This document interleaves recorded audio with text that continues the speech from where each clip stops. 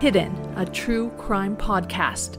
A forensic psychologist and a journalist explore the hidden motives behind unthinkable crimes while examining our deepest fears along the way.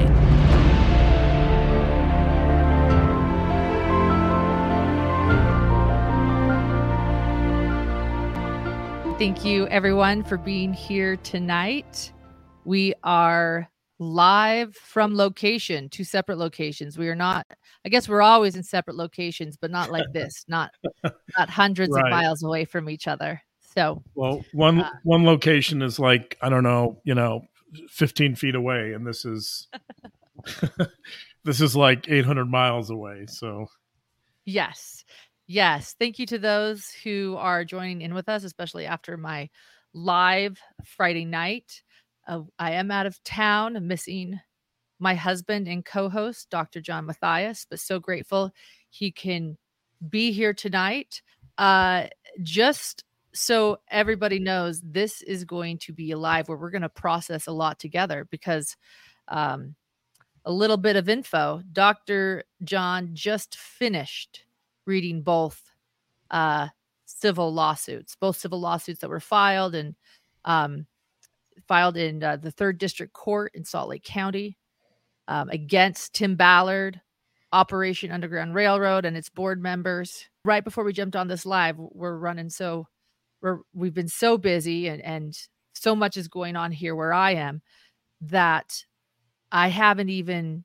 I asked John what he thought, and he said, "Just let's go live. You'll find out." So. Yeah.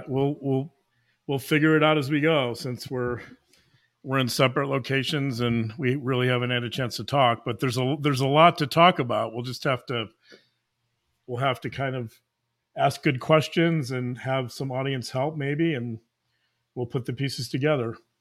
Yeah, a special thank you to our moderators that we do not always thank them enough because they always kind of underplay what they do. But I do want to thank our mods here tonight. John, let's just start with, what did you think? Tim Ballard, Operation Underground Railroad, the subject of the movie Sound of Freedom. And yes, he plays a part in other cases we cover. Go ahead. What are your thoughts? Process it with us. So I guess the first thing I would say is, for those of you who haven't listened to our first episode of Tim Ballard, I'd recommend going back and listening to that, because I think that's a good introduction, and we talk a lot about many things we will not talk about tonight. Tonight, I think we're going to do more of a deep dive into the civil suits and the documents, and we're going to hear from a lot of the victims. In that sense, I don't want to repeat or cover a lot of the material we already covered, but there's so much new stuff here. I think that the fact that there's multiple victims, more or less all saying the same thing, it certainly gives a lot of credence to their stories and to their accusations. I guess we should say too, obviously these are not criminal charges. These are civil complaints. That's quite different than criminal. And these are alleged. This hasn't gone to trial. It will go to trial, I'm sure, but it hasn't. At this point in time, obviously, Tim Ballard is still innocent of anything and all the charges. And we should probably say that disclaimers before we start. The first thing I want to pick up on and mention, because I couldn't get past it, was the fact that Tim Ballard has a pseudonym or a false name for these operations. Do you remember what that is, Lauren? The couple's ruse. No. He has a name for himself. So his name is Brian. Oh yes, Brian. Okay, Brian, right. But there's one place in over 100 documents, there's one place where one of the victims actually identifies his last name. And his full name as an undercover op is Brian Black. Yes. Brian Black. So let's start with that, because, I mean, if you're going to pick a name, Brian Black is a really interesting name to pick, in the sense that, I don't know, for those of you who watched Westworld, I know that wasn't a hugely popular show, but it's a fascinating show. Westworld featured a character played by Ed Harris, fascinating character. kind of the face of darkness in that particular show. But the character in Westworld that Ed Harris played was called the Man in Black. And the Man in Black was a bad guy, obviously. He didn't start out that way, by the way. His name, so we learn at the end that his name is William. And in some of the earlier episodes, William enters Westworld as kind of this, he chooses the white hat, the white cowboy hat, and the white outfit. And he perceives himself as sort of this do-gooder that's going to come into this fantasy world and help people and save the damsel in distress, right? So that's how it starts. But over time, we learn that William transforms.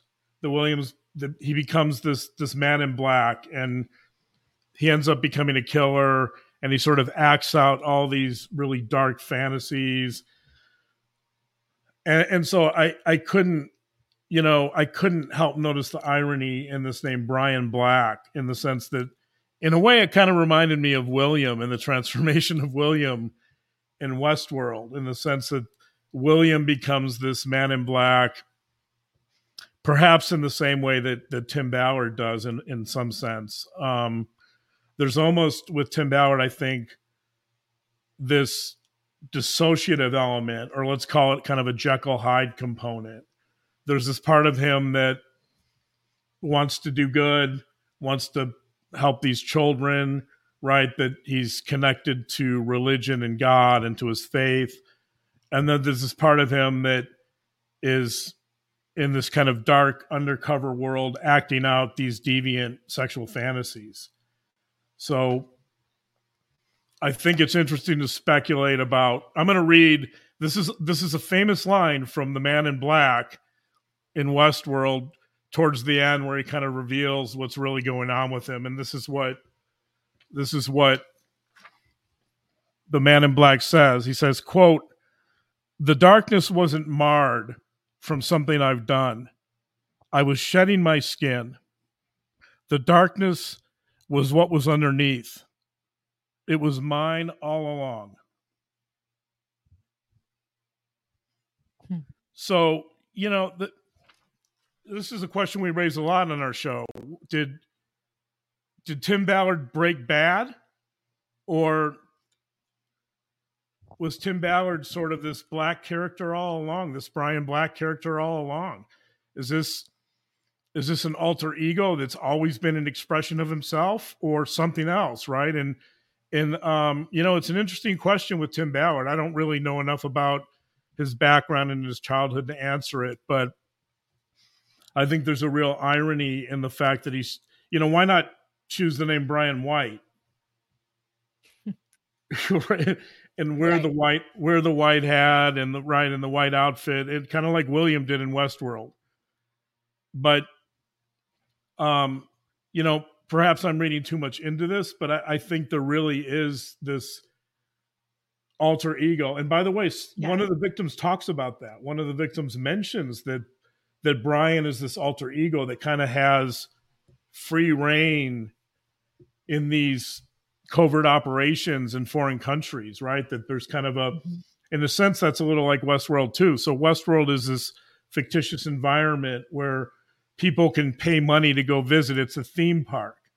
They can go pay money to visit, and they can act out their wildest fantasies, even if those fantasies involve transgressing laws and social norms and rules, because those don't exist in Westworld.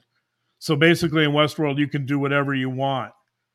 In a way, I could argue that human trafficking, and I know there's people that are going to really not like this analogy, but in a way, I could argue that human trafficking, or these human trafficking operations in foreign countries, were Tim Ballard's version of Westworld. And for the people who have seen the show, you guys will know what I'm talking about. So it is, as one of the victims wrote, and this is a victim that was actually very close to Tim Ballard and admitted that she did a lot of cover up for him. She said, quote, "There was never a real plan. There was never a real plan to any of their operations." So in other words, that's amazing. It is amazing. Right? This is someone who was with OUR for years, and she basically said she went on a couple of these ops and she got involved in the couple's ruse.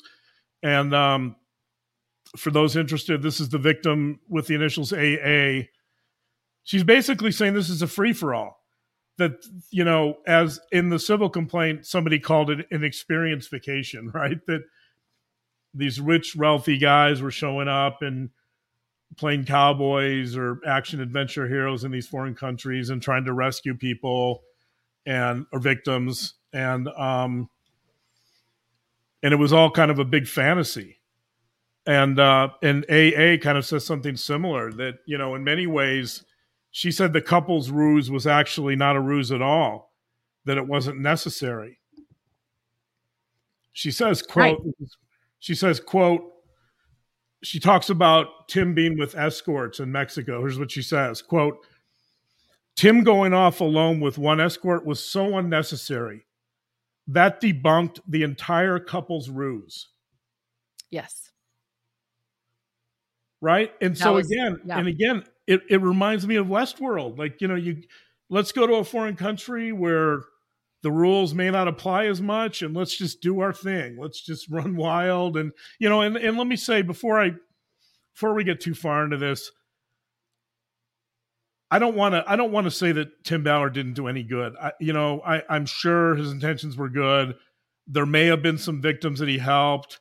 I'm quite sure that his numbers were very inflated, but I'm sure he did some good too. So let me say that. Of course, it's ironic that one of the victims said they went to these brothels in a foreign country, and this is not AA. This is another victim, and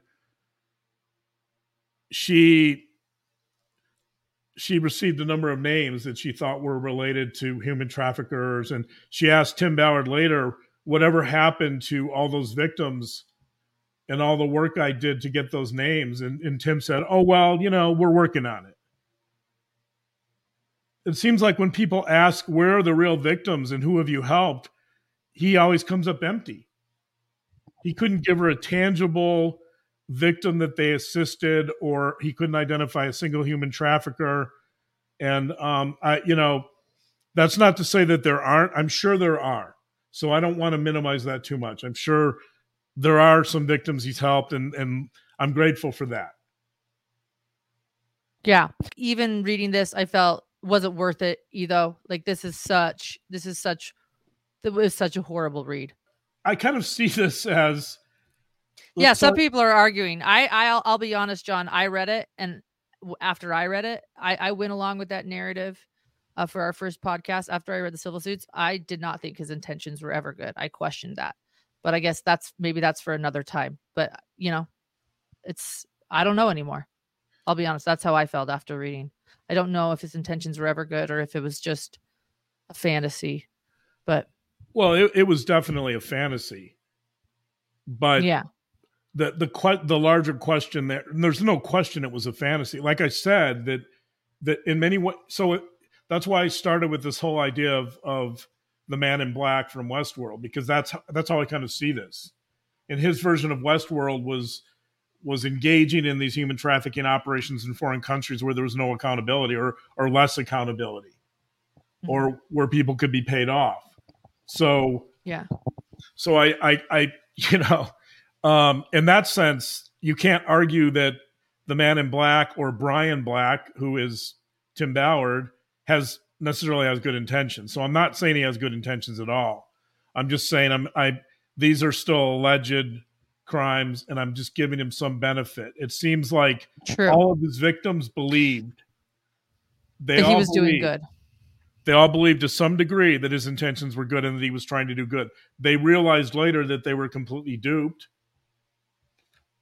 But at the time, they were true believers. So I don't know. It's confusing. Did OUR have the infrastructure and the means? They certainly have the money. Did they have the infrastructure and the means and the operations to carry out these projects that really made a difference? I don't know. In 2022, they received donations of $56 million for any normal nonprofit in this arena, that would make a big difference, or it could make a big difference. Never mind that 14 million of that went to Tim Ballard, not in his salary, by the way. He made $500,000 in his salary, but then he funneled approximately by some accounts of people on the inside, and these numbers, I don't know, these are in the civil suit. I'm just using their numbers, so I can't verify this, but he would funnel a lot of money from OUR into his own for-profit businesses. The estimate is that up to $14 million what he made in 2022. Think about that. So is this about money also? Of course. This is about greed and power and control. Yep, for sure. And we'll get into that a little more as we go along here. Yeah. Okay. That's fair. And I guess, again, it goes back to the whole Chad Daybell thought is, Chad Daybell, did Chad Daybell really believe it or not? And in many ways, I think Chad Daybell did believe his delusions. And So anyway, go ahead. So just let me just, so having said that, and I do think there is sort of this alter ego, which is actually mentioned by one of the victims, which is troubling. And this alter ego is based in fantasy for sure. Maybe the whole thing is based in fantasy. It's hard to know. I think I sort of thought that the best analogy I could come up with would be something like if Rambo was in human trafficking, this would sort of be like Peter Pan meets Rambo, the human the human trafficking hero, right? Or something like that. Yeah. I mean, someone also pointed out that Walter White from Breaking Bad, it's Walter White and he's Brian Black. I mean, there's just so many, right? Like it's kind of. If you're right. It just, I don't know, if you're going to do good and you're trying to create this alter ego that's supposed to be this heroic guy saving children from these malicious characters in foreign countries, it seems to me you wouldn't go with the name Brian Black, but he did, Brian Black. Yep. So that's interesting. Even the choice of names is interesting here. It says a lot, I think, about Tim Ballard and how he perceived himself. So let's talk about these suits in general.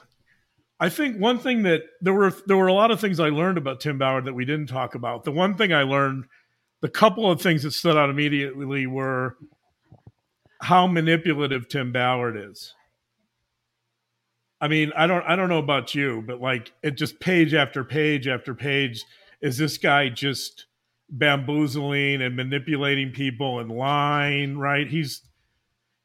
I don't even know where to start with that. I thought you were just going to jump into how we know now that he colors his hair and gets mist on tans. I missed what? I didn't see the mist on tan part. Is that? I added that. Sorry, that was. Oh, you added that. Okay. Because I think he does, but we do know that he colors his hair and that he wants it to be blonde and blonder and blonder. Sorry, that was talked about. Yeah, I did see that because the person who did his hair actually became one of his victims. So correct. So that was a big part of one of the victim statements. So I think there's three things that we talked about that Jimmy Rex, in our previous episode, Jimmy Rex talked about his narcissism. So we kind of mentioned that. That's all over this as well. One of his victims, HDT, says, quote, he feels very much like a narcissist. And then she actually even talks to him about reading books on narcissism to help him with his narcissism. So I'm sure that worked out well, by the way. I'm sure giving Tim Ballard some books on narcissism is going to cure his narcissism, right? And I'm not, by the way, I'm not diagnosing here. I'm just saying that this is some of the language from the victims. That the victim HDT, initials HDT, says that. She calls him a narcissist. She tries to get him to read some books on narcissism. HDT also says, I love this part. She says earlier when Tim Ballard first comes over to get his hair done, so this is relevant to your hairdresser part. she's talking to him and she doesn't know who he is. And he's astonished. He can't And he's believe it. upset by that. He's He's upset. upset. He can't believe it. So she says, I don't even, who are you? I guess you're somebody, but I don't know who you are. And here's what he tells her. You ready for this? He says, quote, I'm actually a big deal. He tells her, I'm going to be the prophet of the LDS church, and I'm going to be the president of the United States of America. So Tim Ballard lets her know. And by the way, like, I had my hair cut a few weeks ago, and some of you commented on that last week, by the way. Thank you. Um, I was picturing getting my hair cut and the stylist saying to me something like, I recognize you, or, I think I recognize you. What do you do? I'm I can't imagine ever in a million years saying something like that. So in fact, she asked me what I did, and I just said I'm an educator because if I say I'm a clinician or a forensic psychologist, they want to, usually people want to tell me their life story, and I didn't want to get into that. But like this whole notion of I'm actually a big deal, like what? Who says that? What normal human being? Like that's the last thing I'd want to say to someone. I just want to lay low and get my hair cut. But not Tim Ballard. Tim Ballard says, I'm actually a really big deal, HDT, and you need to take me seriously, so don't mess up my haircut. A Right? part of me even wondered if he targeted her because it upset him so much that she didn't know who he was. Like that's using Jimmy Rex's narcissistic term, that would upset a narcissist. It's almost like I wonder if that's what made him target her even more. It's because she's going to know who I am and she's going to come with me and be my couple ruse partner. Just a thought I've had too.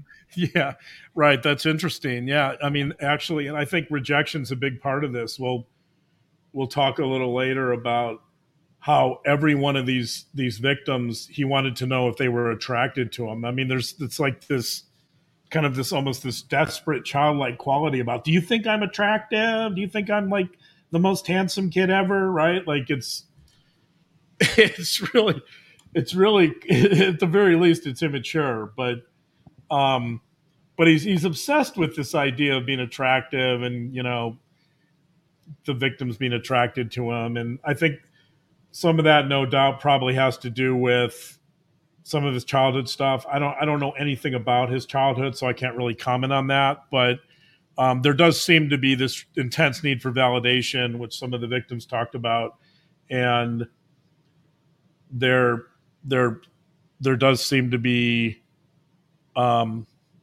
sort of this underlying vulnerability that he's really afraid of, that he wants to kind of cover up, and he does that through letting people know what a big deal he is and how attractive he is and all that kind of stuff. So, but I think getting back to this idea of manipulation, it's and the reason I think this is important, by the way, is because manipulation would be, and I'm again, I'm not diagnosing here, but manipulation at this level might be consistent with someone who has some psychopathic traits. That's what I was thinking. Manipulation is actually,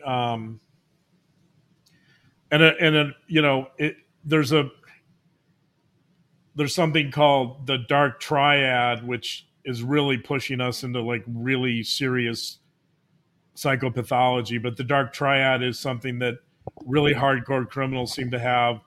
And there's something called Machiavellianism, which is a version of manipulation.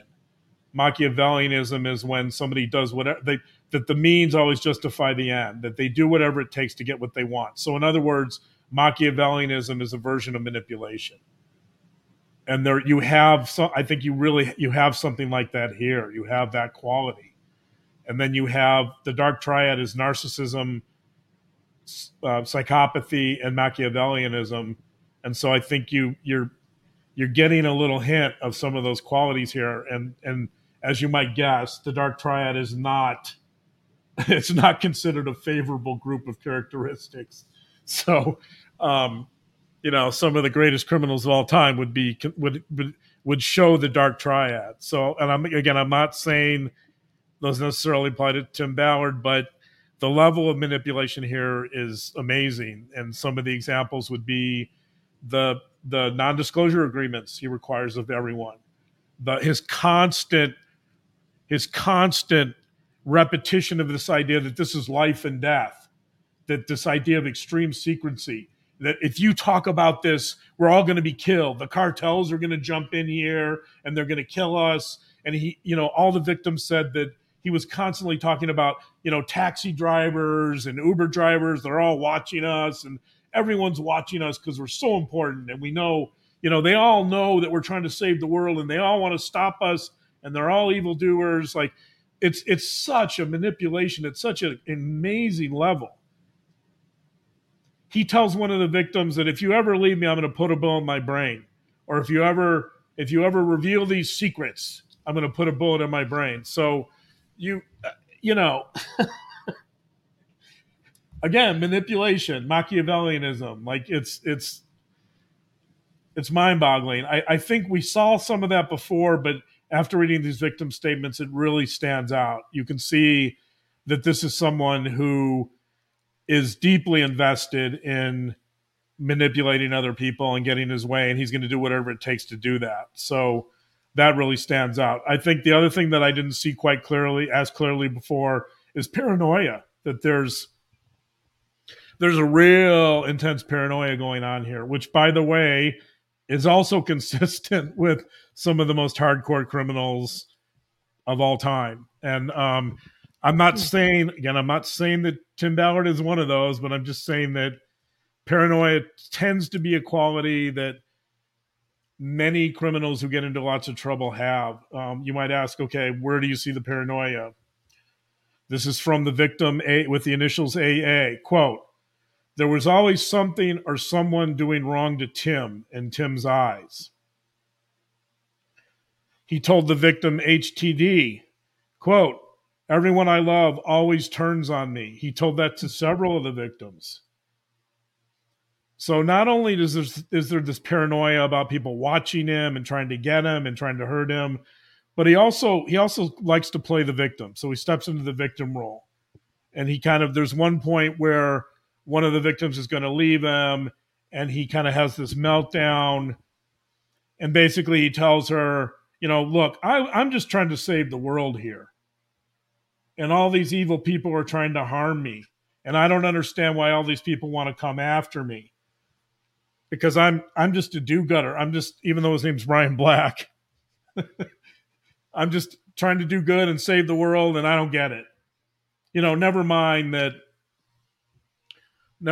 that by harming a number of people, these victims and apparently many other more, there's a lot of, supposedly, allegedly, there's a lot of other victims out there too who have not come forward. But over a period of well over a decade of doing this, it's not hard to imagine that there's many people that he may have potentially harmed. Yeah. What do you think about how he took his son with him to some of these clubs in Utah, and he trained the victims in the couples room with his son there? Yeah, I didn't know, it didn't say his son's age, so I wasn't quite sure. He had just gotten back from a mission, so he would have been 21. Okay. Or he would be 20, 21 ish, because boys go on missions, around 18ish, sometimes 19. I think my reaction was probably similar to the victims, which was that it's appalling. He's bringing his son into these strip clubs to apparently teach him the ways of OUR, I guess. But the irony of that whole situation is that he's doing this training with the victims so that they can get in character when they go on actual operations, right? But he's doing it in the Salt Lake Basin. So he's going around to strip clubs where they know him. Right? That's never talked about, but he has to be known. He's probably the best known guy to step through those doors because he goes there all the time to supposedly train people, right? And so Right. so I'm thinking this is bizarre. Like he's going into these strip clubs that he's been in probably 100 times, and he's bringing his son in there. He knows what goes on in there. He knows there's going to be lap dances. He knows he's going to interact with the escorts or whatever. He know. I mean, so I don't know how that's relevant to training someone to be in the couple's ruse. There's something really Right. odd and salacious about it, right? I think, and that's starting to move us in the direction of sexual deviancy. If there is some sexual deviancy here, that's where you start seeing it. That. Yeah. Yeah, go ahead. And Kelly points out, he was grooming his son right along with the women he groomed. Someone else pointed out, yeah, Tim also gave his son pills to take. Like, that's an interesting moment to me. I agree. It's one thing to, I mean, I Well, don't know, to take your son along with, I don't. Yeah, it's hard to believe. I mean, clearly, it's not something I would ever envision myself doing. But yeah, right. He's trying to. I think that's accurate in the sense that he's trying to normalize this type of behavior for his son. So I guess what he's trying to do, he's grooming his son to take over his role at some point. I guess or that, that's a good point, grooming his son to think that this is okay and this is what it's about too. and that That this is normal. if his son starts doing these covert ops or whatever they are, that his son can learn how to do it, and his son can also learn how to objectify women and belittle them and treat them this Yeah. way. I do want to say this. I do have some inside info. Take it or leave it. I vet my sources, but it's a source. People are asking about the family, and I do believe at this moment in time, his wife is standing by him, believing that strip clubs are something he needs to go for training. Similarly to just a person's training, that it's part of what he should do. I've also heard from this person that he has been excommunicated from the church, and that they both feel it's unjust, both he and his wife, that she just thinks that strip clubs are part of saving children as well. I don't know how it would be hard to believe that when he clearly knows every strip club in Salt Lake City. He knows their owners, he knows their patron, right? He knows everything that goes on there. I don't like to go in those strip clubs and get lap dances and interact with the escorts on a sexual level. That's not training. Right. And as someone said, I think he was doing it to make his son think it was normal. It isn't training. And then think about it, right? A 501c3 is probably then donating the booze and the visits to the strip clubs because it's under training, under the guise of training. Well, not only that, you have, as they pointed out in the civil suit, as the attorney who filed the civil suit pointed out, I think donors should know where their money's going. He's using that money essentially to fund his sexual deviance. And if it's not deviant in the sense that maybe it's consensual, it's not consensual with these victims, by the way. We'll talk more about that later. But in the strip clubs where he knows everyone, including presumably the strippers, maybe that's consensual, but he still doesn't need to do it. And he's also using the context of the strip club to commit crimes with his victims, in the sense that, right, he's trying to train them, and he's using that context to have them perform lap dances and sexual acts on him. Right. So yeah, I mean that was one of the ironies, is that only a few of these victims actually went on ops with him. Most of them were just in training, or right, or they were going to local strip clubs, or they were going to his house or their house, or but nevertheless he convinced them that they had to practice, right? There was this training practice component to everything he was doing, and most of the victims rightly suspected they suspected that something was amiss when he was doing that. Like, what, one of the victims was, a couple of the victims were actresses, and they said, well, I can get in character whenever necessary. Don't worry about it. Just, we don't need to practice. And he said, oh, no, no, no. Nope. I need to know that there's chemistry. I need to know that you're attracted to me. Right. Yeah, he would say, no, this is life or death. You don't understand. I need to know that you can do this because my other couple ruse partners didn't do well and they got us in so much danger. You really have to show me you know what you're doing. I mean, how manipulative. So I'm going to read from one of the victim statements here on this issue. Ballard said he needed to know. This is the victim WW, initials WW, page 6 of her victim statement. Or Ballard said he needed to know WW was attracted to him. Ballard asked WW if she was attracted to him, to which WW said, not in that way. Ballard asked how WW. Ballard asked how Double W could convince traffickers of chemistry then. She told him she did not need to practice because that was what she was trained to do as an actor, to get into character when in role, but only on action and out on cut.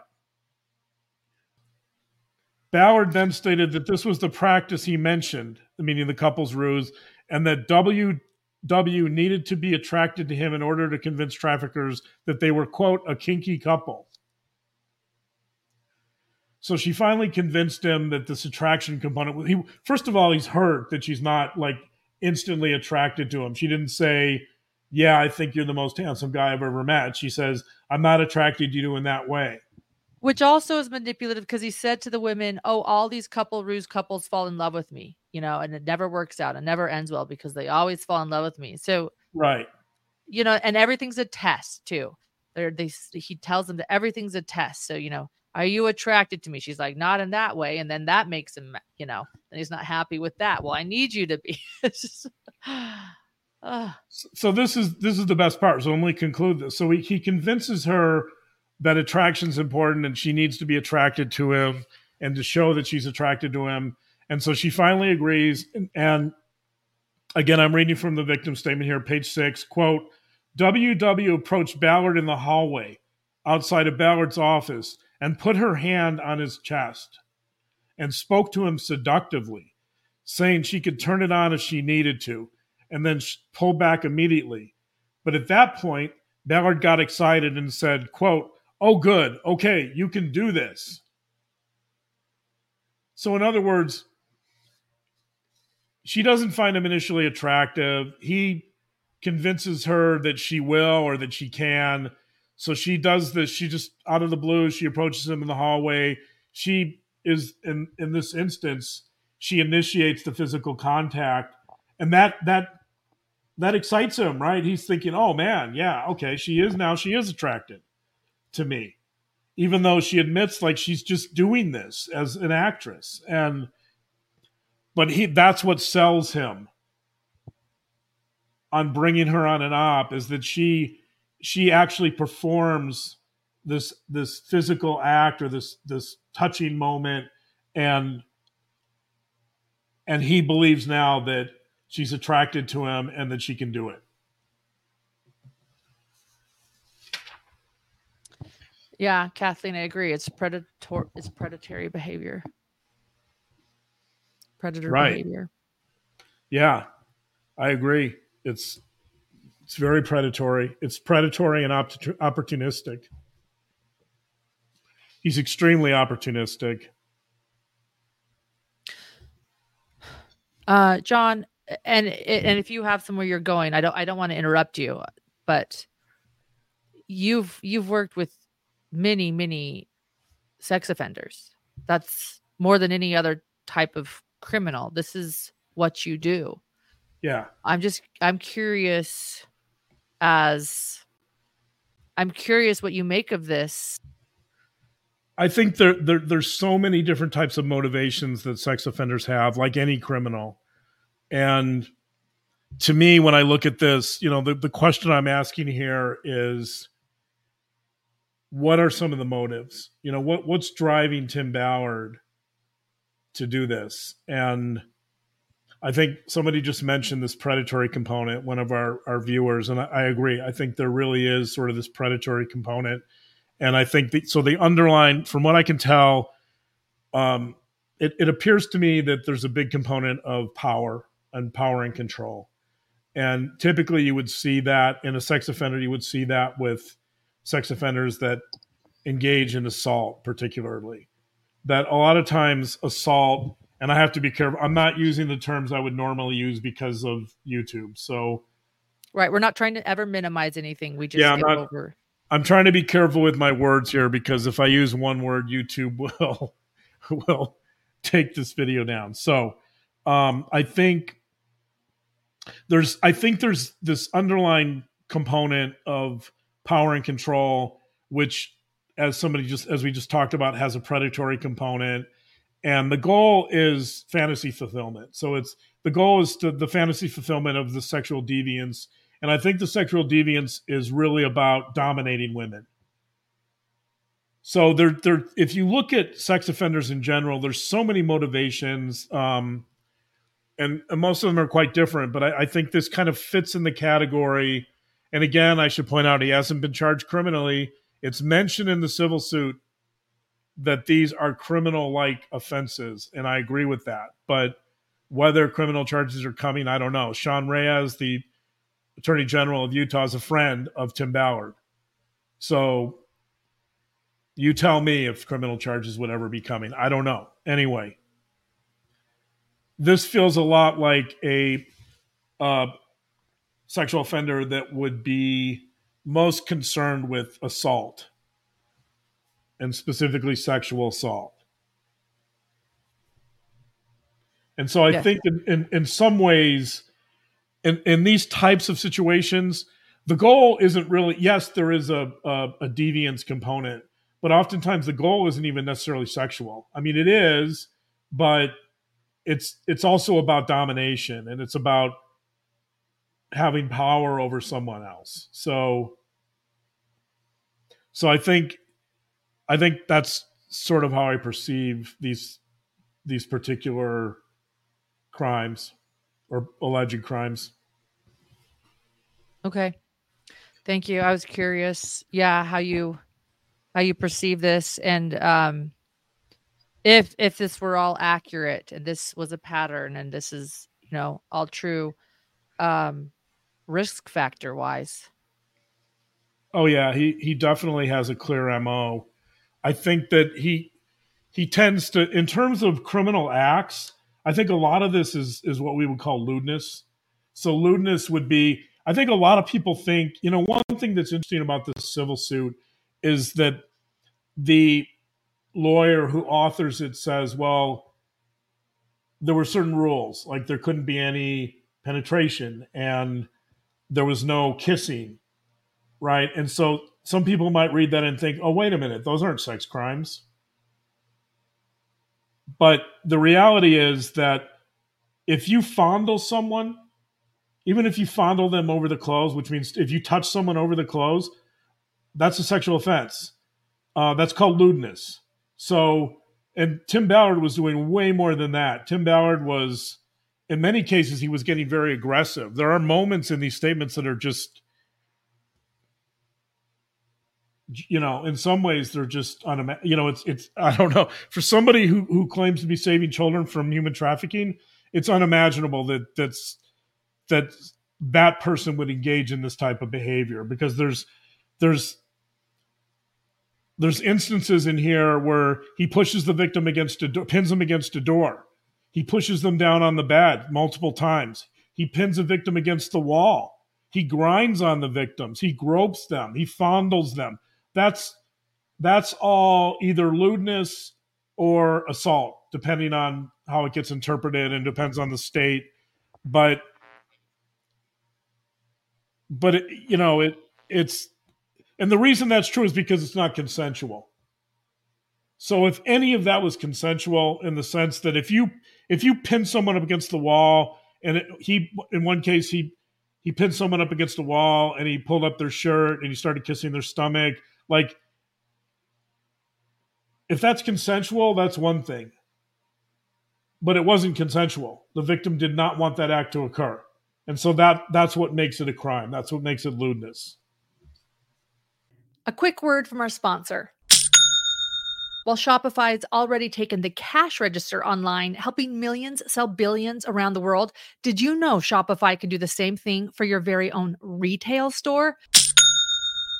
With Shopify, you unite both in-person and online sales, tracking every sale in one place. Hidden True Crime uses Shopify's tools to help us build marketing campaigns for all of our social media platforms, and their plug-in tools are as unique as our business, allowing us multiple ways to accept payments and promote our store. Plus, Shopify's help is always there to support our success every step of the way. Do retail right with Shopify. Sign up for a $1 per month trial period at shopify.com/hiddentruecrime, all lowercase. Go to shopify.com/hiddentruecrime for a $1 per month trial period to take your retail business to the next level today. Shopify.com/hiddentruecrime. Yeah. I hope that criminal charges come down in this situation. I do. Yeah, it's pretty serious. And It's I very guess serious. it's very serious. In fact, I don't know if I'm going to read it, but in the victim statement by HDT, if you read the last part where there's an assault occurring, the language is it's really horrendous. That she tells him to stop multiple times, he doesn't stop. She says she's terrified. It's very hard to read, and it's entirely consistent with the criminal act that would be considered a word I can't say. Let's call it assault. Yeah. Someone wrote a little bit ago with a question. They said, they watched an interview with him. They felt uneasy about him from the very, very beginning. Yet everybody else, so many other people didn't see it. This is according to a question far back. And they wanted to know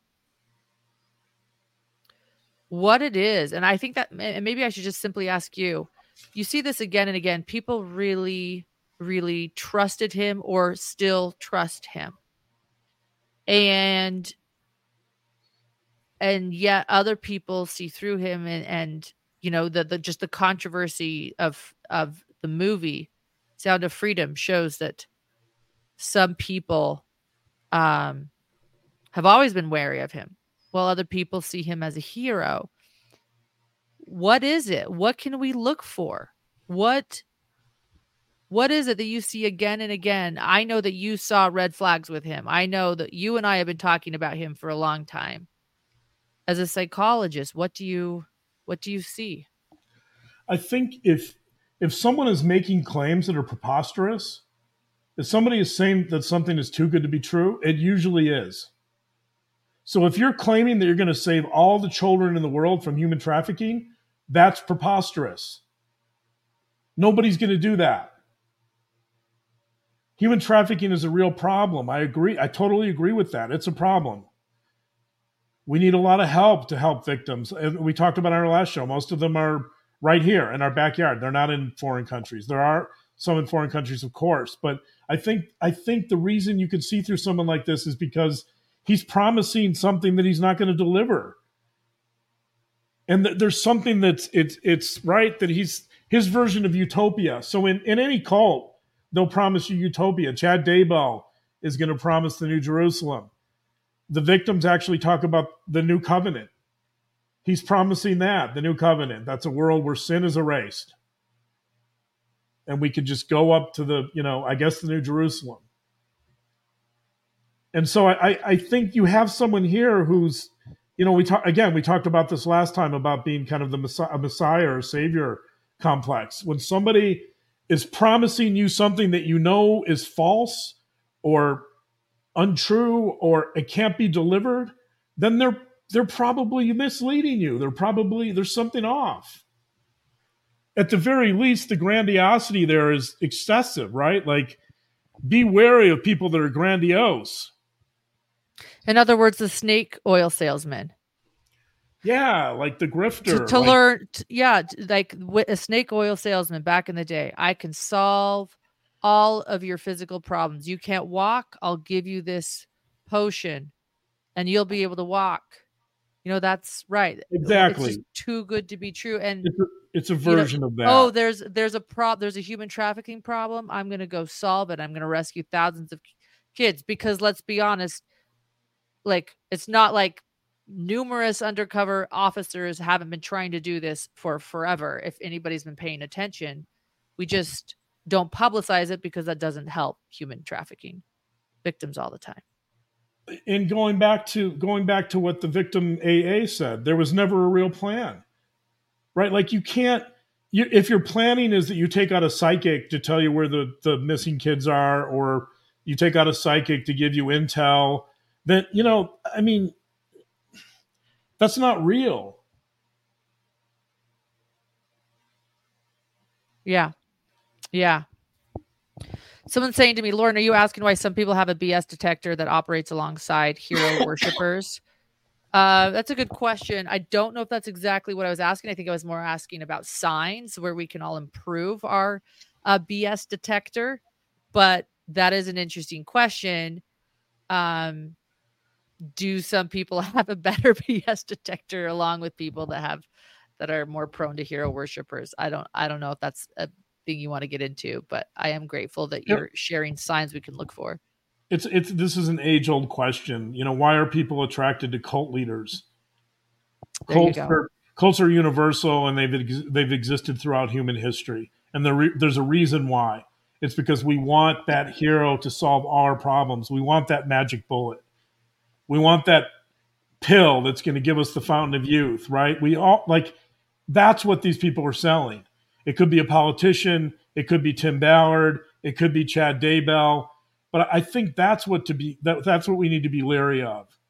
It could be someone you're dating, right? You're just looking to have a relationship with them, and maybe they're gonna tell you that they're gonna solve all your problems and all your childhood wounds are gonna go away, right? That's what Chad Daybell did that with Lori. Mm-hmm. Those Right. are all red flags. I think All red flags. you want someone who's grounded, someone who knows who they are or has a sense of self, someone with some humility, right? There's all these qualities that would kind of buffer this type of grandiosity. Zanzer says because he's using God in an emotionally charged moral cause like this, like so many do, to gain trust, and so no one questions him. Somebody else writes, that sometimes when people, brilliant trash writes, I do think that a lot of people, once they hear what they want to hear, they stop asking questions. And that brings up an issue that brings up one of the more appalling issues in all of this, and that is this blew me away. So this is in both civil suits. This absolutely blew me away. But the couple's ruse was a policy. In other words, as the lawyer says in the suit, the couple's ruse was instituted. They know about it. They sanctioned it. They supported it. They affirmed it. And especially people at the top, the board, the upper administrators, they all knew about the couple's ruse. In fact, they knew about it to such a degree that they wrote it into their policies and procedures. Right? That's Right. amazing. Yeah. So That's amazing. not only do you have Tim Ballard doing these horrible things to his employees and these victims, but you have this whole infrastructure at OUR. So last time we asked what OUR knew, and now we know. You have this whole infrastructure, administrative infrastructure at OUR supporting this and condoning it and being complicit. That's extraordinary. Yeah. Yeah. And that Which by the way is why there's so many defendants named in the lawsuit, because the lawyer is arguing that all these people knew and they did nothing to stop it, and that for the most part, I mean, there's a lot of charges in there, but for the most part, they have what's called a fiduciary duty to their clients, especially a nonprofit. And the fiduciary duty is to protect their employees and to work in their best interests. And that's completely the opposite of what they were doing. Somebody should have stepped in somewhere and said, "This is enough." There's I'm not going to mention their names, but there are multiple people named by the victims who not only knew about it, they saw what was going on and they knew firsthand. And I'm pretty sure you're probably going to see them at trial, but I think some of them are defendants, so you may not. They'll be at their own trials, but still, it's. Yeah. Elizabeth is saying there's a mass hysteria going on where these narcissists are encouraging each other to believe their own BS, as in their visions and dreams. This must be further investigated. Go, Lauren. Go, John. I want to point out something else that, thank you, Elizabeth. I want to point out something else with that, where they're encouraging each other to believe their own BS. Not only was OUR, like, OUR was a very, I've been talking to a lot of people. OUR very rarely hired someone that was not LDS. One of the victims in the lawsuit is not LDS, but Tim Ballard really, really wanted to keep this in his faith family, if that makes sense. And to me, that's also a red flag. If you're not willing to hire people outside of your political or religious realm, or to be open to other people's ideas, to me, that's also a sign of a cult, of someone that's afraid of outside voices. And they do encourage one another, to believe, as you say, Elizabeth, on their own bullshit. Exactly. I think that's a warning sign I want to throw out there. If they're not willing, again, and he did Tim Ballard was into political divides, into religious divides. If you're not open to other people and other people's experiences and opinions and thoughts and what they can bring to the table, that's a concern. You might be in a cult. Yeah. Thank you, Kathleen. And we are here. In fact, as far as and going on with Elizabeth's comment, I just want to say I'm here in Utah. I've already met with John Dehlin earlier today with Mormon Stories. We've been on several phone calls. I'm going to be talking to more people after this live is over. And on Tuesday, we plan to do something on Tuesday. But there are a lot of the same players. When we've been seeing similar cases in the news, from Chad Daba, Lori Vallow, Jody Hildebrandt, Tim Ballard, there are some, as you say, the same people over and over again in all these stories. And we're going to tackle that Tuesday, because I'm so sick of seeing this again and again and again. And John and I would like to branch out and cover other crimes too. Well, we did last week. Yeah, we did last week. Yes. There's a couple other things that stood out. I mean, there's a lot in these victim statements that are really interesting and give us a better picture of Tim Ballard. But one of the other components I thought that was, so let me back up about a little bit and talk about this institutional component for the couples ruse, knowing what it was and supporting it at OUR. When I saw that in the civil complaint, I actually thought it kind of reminded me a little bit of what CPS calls failure to protect, in the sense that, so failure to protect is a charge when, for example, in a house, there might be some type of abuse and one of the parents knows about the abuse, but they don't do anything to protect the child. In other words, they don't report it or they don't respond to the abuse in any way. In some ways, what you had then was an institutional version of failure to protect. And it's also interesting that on several of these trips, these foreign human trafficking rescue operations, that the victims were in these situations where they were in these brothels and escorts would enter the room. And so Tim Ballard's main goal was to get information. He targeted escorts because he saw them as his main source of information to get the names of traffickers and therefore to get the names of children. So they always seem to gravitate towards these brothels with escorts, and they're in these rooms, and some of the escorts basically are starting to assault the victims. And there was one case where one of the victims was in there playing the couple, playing the wife, playing the role of the wife, and she's being assaulted. And she says, "I need to leave. I have a meeting." And Tim Ballard says, "What meeting? You don't have a meeting, right?" Like, in other words, there's multiple instances where these assaults were taking place, and Tim Ballard was in the same room and he did nothing. He did nothing to protect them. He did nothing to protect the victims, right? He just watched it. And, those moments to me were really important and disgusting in a way, because at the very least, he should have been protecting them. And he had a code word, which we can't say, but he had a code word to get out of the room and to protect the victims. And oftentimes he didn't use the code word. In fact, the victims would use the code word, the safe word, and he would do nothing, right? Nothing.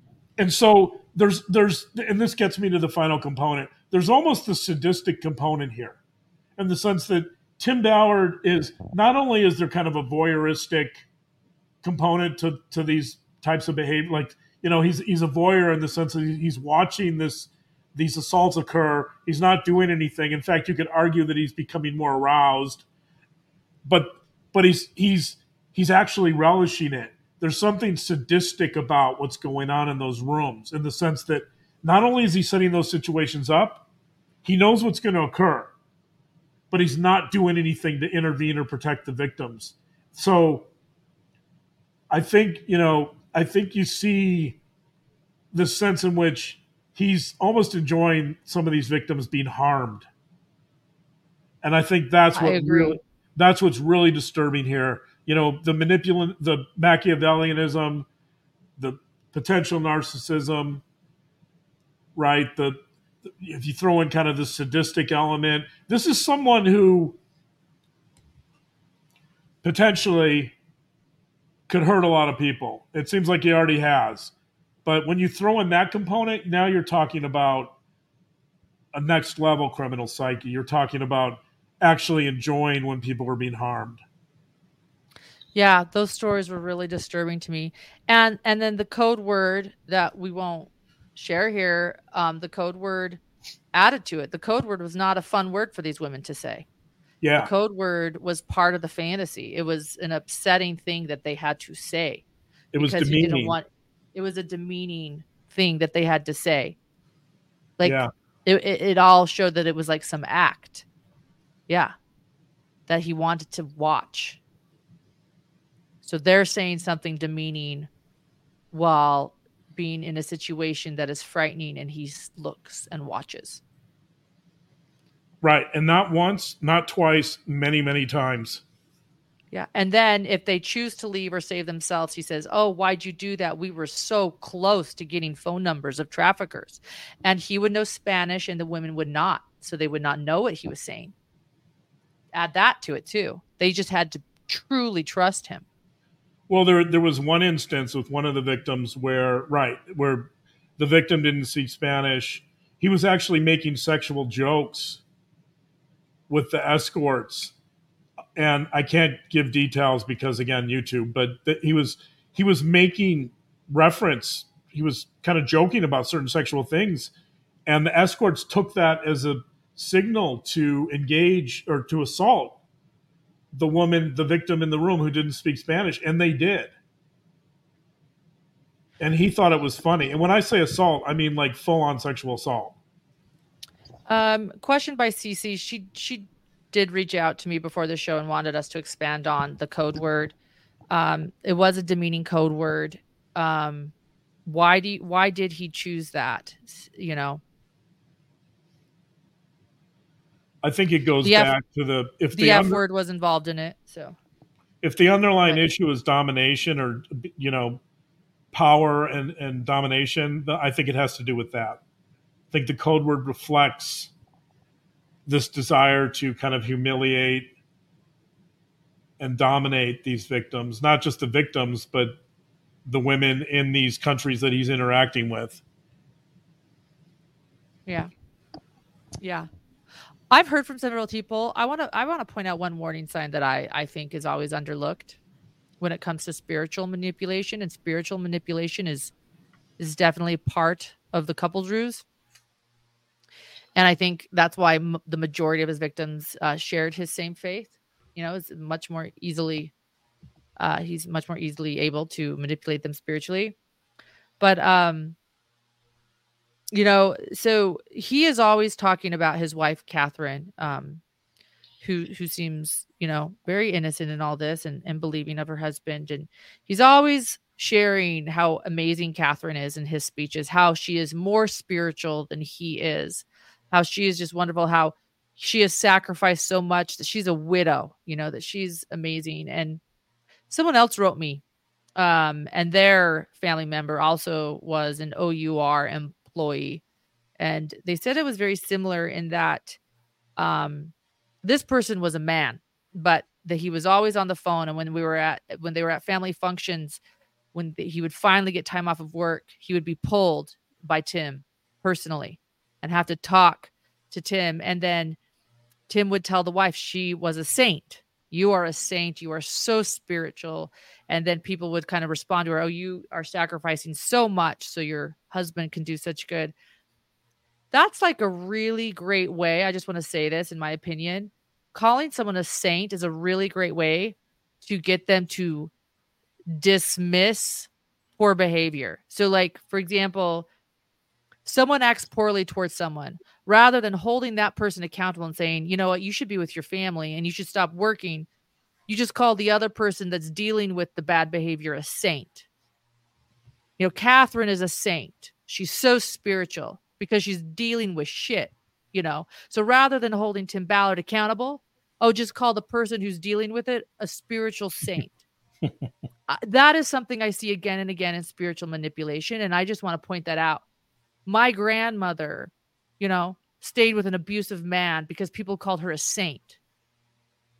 Like, stop the sainthood. Start calling the person out doing, who has poor behavior, rather than calling the people who are being affected by the poor behavior a wonderful person for dealing with it. It's something I want to point out too. I see this with Tim Ballard. It's more manipulation.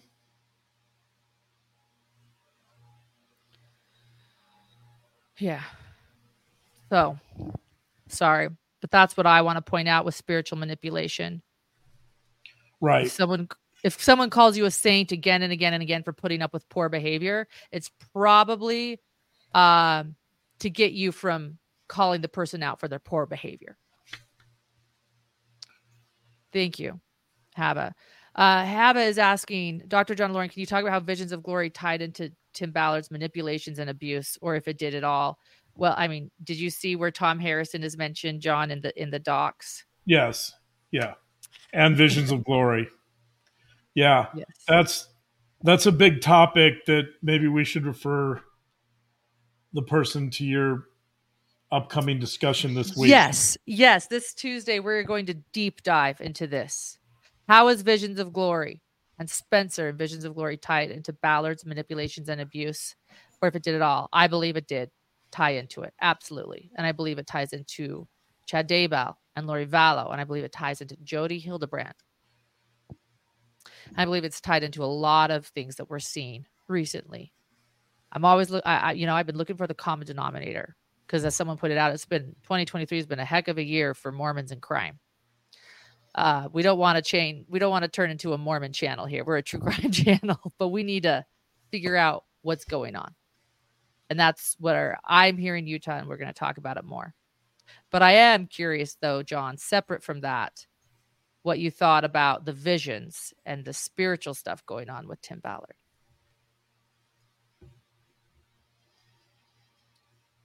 Yeah. Well, I mean, it puts him. I think there are relevant analogies with Chad Daybell. Yeah. It moves this from having to do from being kind of an organization to help victims of human trafficking into something else, into more of a cult or a spiritual endeavor, right? It changes the playing field a little bit, and it certainly moves Tim Ballard from being kind of this action adventure hero into being something else, a cult leader, a prophet.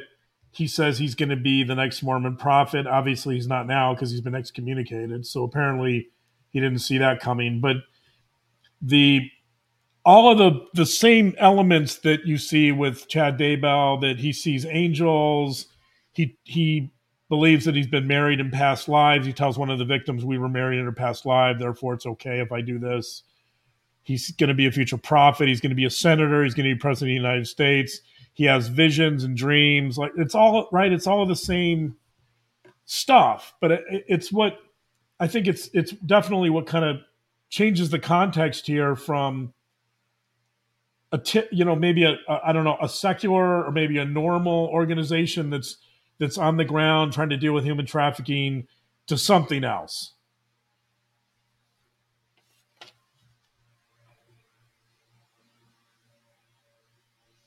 Yeah. Agree. Thank you. It does become wild. Anything else you'd like to talk about, John? I love the quote that the lawsuits start with, the Carl Sagan quote about being bamboozled. Any thoughts on that quote that they decided to start the lawsuit out with? Yeah, I think it's great. I want to. Are we about to wrap here in a little bit? We are. We're Okay. wrapping up, and so that's why we are officially wrapping up. Let me just read this quote from Paula Marie, friend of the program. How we strive to live a deeply faith-filled life. For some to have, in quotes, a man doing the Lord's work, and tells us that we are saints. That leads some to believe giving up their partner is a service to be sacrificed. Exactly. Thank you for explaining it better than I could, Paula. And thank you so much, Reb. Thank you for all you do as well. And thank you for your support. We are wrapping up, babe. Yes. Okay. Yeah, because I just want to wrap up with a few thoughts, and then I want to read a little case study from a book that I on fantasy that I think is relevant. But the other thing I want to mention that's in the victim statements that I think was really interesting is Tim Ballard's problems with drugs and alcohol. That Tim Ballard has a substance abuse problem. It seems to be very severe, and I think that's interesting too, right? Because clearly, for someone who claims to be a spiritual leader and drug free, right? Especially in the Mormon faith, that the word of wisdom, you're not supposed to drink alcohol or engage in drug use. And Tim Ballard, if he wants to be the next prophet of the Mormon church, certainly can't do those things. But he is doing drugs, he's doing alcohol, he's taking pills. I don't know what those are. He does ketamine, which is essentially a horse tranquilizer, but it's also used to treat depression. And he uses ketamine. And so, did you read that part? Yes. He took ketamine and he brought in a scribe to record his visions for Yep. the sake of Yeah. posterity. Right. But Right. That, I mean, think about that too. Think of how grandiose that is too. I'm gonna do some ketamine and I need a scribe because it's truth serum and I need everyone to be here for this moment because it's so profound. so I bring up the substance abuse issue because I think it shows not only kind of this double life that he's living. Like Brian Black, apparently his alter ego can do drugs and that's fine because he's doing it in foreign countries or in strip clubs or wherever. But so again, you have kind of this split personality or this Jekyll Hyde situation. I think it also shows that this is a troubled human being. And this is a person with mental health issues, and many of the victims recognize that. They talk about it quite openly. They attribute some of his mental health issues to his operations and stress, and I think they sort of see it as maybe some version of PTSD or trauma. And so I think, interestingly enough, I think they're willing to kind of excuse some of his behavior because they see that they believe that all these operations he's going on are creating a lot of trauma, and therefore it's impacting his mental health. I'm not sure if that's accurate, but that's how some of the victims see it. So my point is that this is someone with, this is someone who's troubled. This is not someone that you want to be the next prophet of any church. So, Little Timmy's not going to be the prophet. well, he'd have to do he'd have to do some real fast talking and manipulating to get back in the church's good graces, I'm sure. President of the United States, I don't know. I guess I wouldn't rule that out. Anything seems possible there, so maybe he can still achieve that. But here a couple. So I want to read a little bit from HDT is the victim, and you guys can all read this in this victim statement. But there, towards the end of the statement, there's really some remarkable stuff about Tim Ballard that's worth. If you want to understand Tim Ballard, some of that you can see some, you can gain some real insight into Tim Ballard in this statement. So he's trying, a couple of moments in here I think are kind of worth revisiting. That the HDT has this friend. I won't mention the name of the friend, but he wants to help Tim, and so the victim agreed to kind of set up a meeting with this person, and he comes over. Tim comes over to meet this guy, and to talk about what it's like to go on operations, and Tim Ballard just kind of loses it. So I'm going to read a little bit from this statement. Tim started telling him that if he wanted to be an operator, that it's a crazy, horrible job. He started being very, very vulgar, talking about things that they have to say to traffickers in order to get them to believe that they are there to buy children. He was saying horrible, awful things about things he would want to do to kids. And his face changed. His demeanor changed. But not only that, it was like he kind of couldn't get out of the mode. He couldn't change back. He became vulgar, and I didn't recognize him. And that's when Tim started freaking out. He was opening my cupboards and slamming them. So the victim leaves the room. She says, I went upstairs and I could still hear Tim yelling. I shut my bedroom door. I was honestly afraid. He was yelling, and I could hear doors slamming and my cupboards opening and shutting again. I mean, so, why is that an important moment? Number one, Tim Ballard has this real streak of aggression and Yes. violence, right? Like that's not a normal. So the purpose of this meeting was to convince the friend or talk to the friend about getting into trafficking, and it becomes this out of control, over the top, aggressive door slam. And this isn't Tim Ballard's house, by the way. This is at someone else's home. He's One of the slamming, women's home. Yeah. right? He's slamming cupboards, and she feels afraid because he's so out of control. So this isn't some docile, patient, right, kind guy who's just going to listen and give some feedback. He just absolutely loses it in a moment when he shouldn't lose it, right? And so I think this gives you a little picture. Again, let's go back to the analogies we started with about Brian Black. This is a guy who is showing us right here that he can be extremely aggressive and that he has a lot of inner rage. I don't know exactly where that comes from, but it's there. So here's another moment from the same statement by HDT. This is really important. Um, I'll just throw this in because we're talking about it. Tim Ballard believed that he and I had been married in a different life. That is why he was so physically attracted to me and emotionally attached to me. I'm going to be careful when I'm going to edit some of this because I don't, Yes. because of YouTube.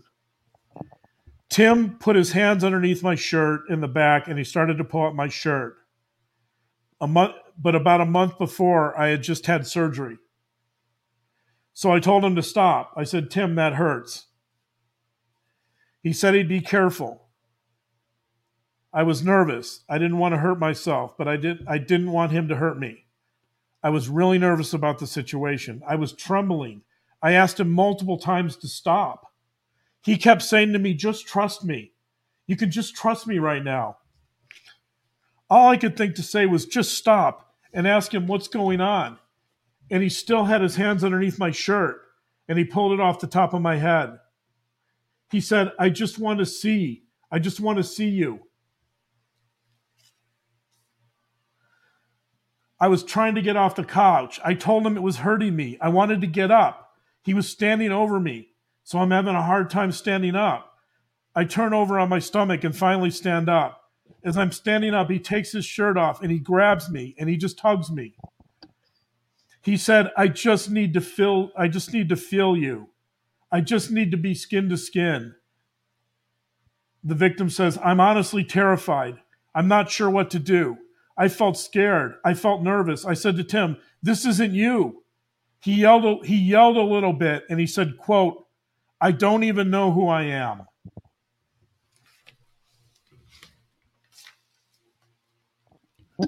I caught that too. Wow. And so that's a fascinating moment to me because there's an admission from Tim Ballard. Tim Ballard, quote, I don't even know who I am. Is Tim Ballard Brian Black? Is he the man in black from Westworld? Is he Tim Ballard? Who is this guy? So he's engaging in this assault. The victim is screaming, don't, stop, please, I'm hurting. The victim's terrified. He continues. It doesn't matter what she says. He continues. And he says, and this isn't going to help, by the way, like I'm sure it's not going to help her fear to say to someone you're assaulting, I don't even know who I am. But what a moment, what an honest moment of what a revelation by Tim Ballard about him not really even knowing who he is. I felt that was a real moment too. He was out of control. And he said, I don't even know who I am. And I think that's sort of the crux of this. That if you think about the story of Narcissus, the story of Narcissus is that he looks in the pond and he only sees his image and he sees how beautiful he is and he only loves himself. And the problem with Narcissus is because Narcissus can't see anyone else or get any feedback from the environment or from other people in the environment, he can't possibly know who he is. And that's where the diagnosis of narcissism comes from.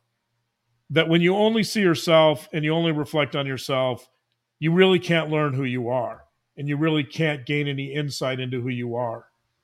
And so that moment is amazing. I mean, it's a terrifying moment because you can feel HDT's pain and fear, and yet here you get this kind of unfiltered confession from Tim Ballard about who he is, and he doesn't know who he is. And so if you don't know who you are, you're more likely to engage in criminal behavior and you're more likely to hurt people. And you're right that in some ways you have no core, you have no moral compass. And that's how I think you can move into the territory of someone engaging in these types of behaviors and maybe stealing millions of dollars from a nonprofit and becoming completely self-serving. So, ironically, if I go back to my my original thoughts about the man in black from Westworld, um, there's a difference in the sense that the man in black in Westworld, he knows who he is. He acknowledges it. He says essentially, I shed my skin and I recognize that the darkness was in me all along. Right. And so I think in a way, Tim Ballard is in some ways even more frightening because he doesn't see the darkness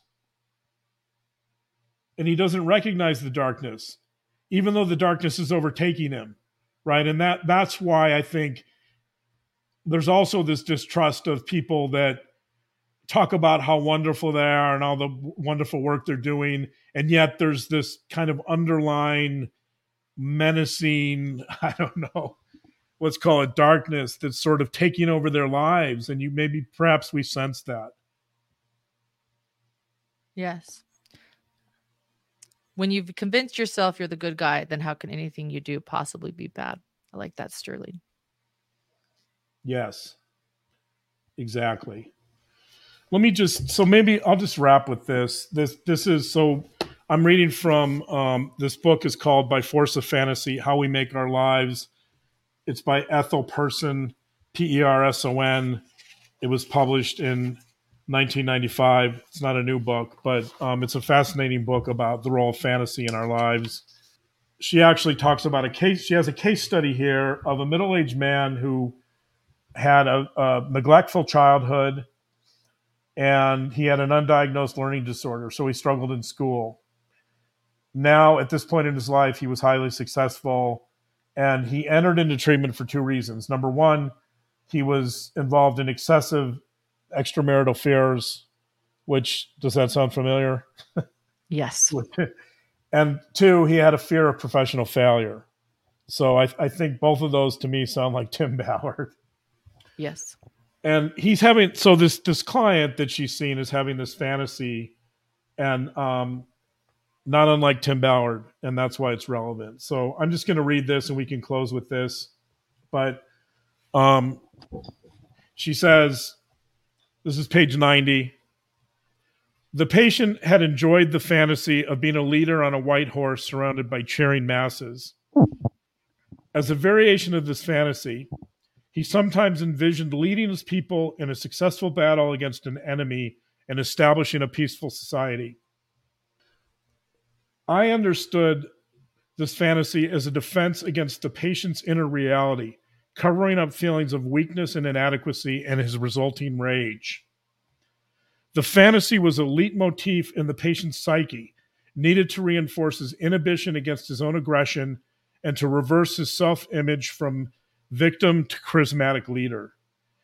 Beginning in his student days, when he had been punished and ridiculed for his poor performance in school, the daydream had assuaged his shameful feelings of powerlessness, comforting him and providing narcissistic gratification. So I remembered that case. I don't know why, but I remembered that case the last time I read this book, and I for some reason I thought that you have the same dynamics there with Tim Ballard. That the fantasy is the same. It's this fantasy of being the leader on a white horse and leading people successfully into battle, right? And the purpose of the fantasy is to cover up feelings of weakness and inadequacy, and the dream is that he can get rid of his shameful feelings of powerlessness and he can find comfort in his narcissistic gratification. And I think I would say the exact same things for Tim Ballard. I think the same dynamics apply. So Tim Ballard's fantasies obviously are that he's going to rescue all these kids from harm, and in doing so apparently save the world, and that he'll become a prophet. But I think those underlying issues of power and powerlessness are really what's driving this story. And because Tim Ballard doesn't have any awareness of those issues, I think you end up with this kind of predatory, opportunistic behavior, and really the underlying basis for it is domination. Yes. Anything else? Nope, that's it. Okay, good. I never want to cut you off. That's why I ask. End of story. Thank you, everyone. End of story. Done.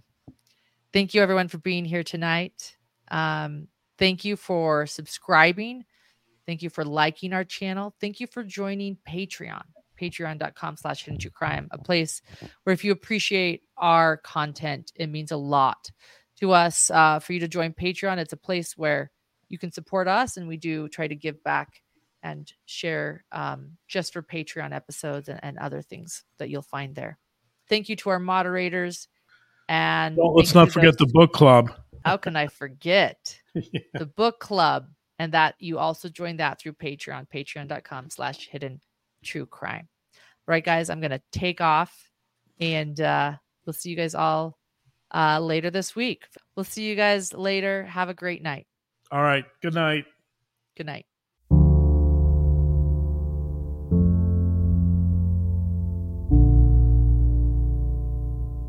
Hello, Hidden Gems. It's Lauren with Hidden, a true crime podcast. As a TV reporter, I learned the art of visual storytelling. So if you're like me, you enjoy listening, but also viewing. You can actually head to our YouTube channel, Hidden True Crime, to watch these interviews. Hit the subscribe button for surprise lives and breaking news. And for exclusive content, things Dr. John and I only dare say behind a paywall, become a Patreon member at patreon.com/hiddentruecrime. You'll find bonus episodes, early releases, and insider info.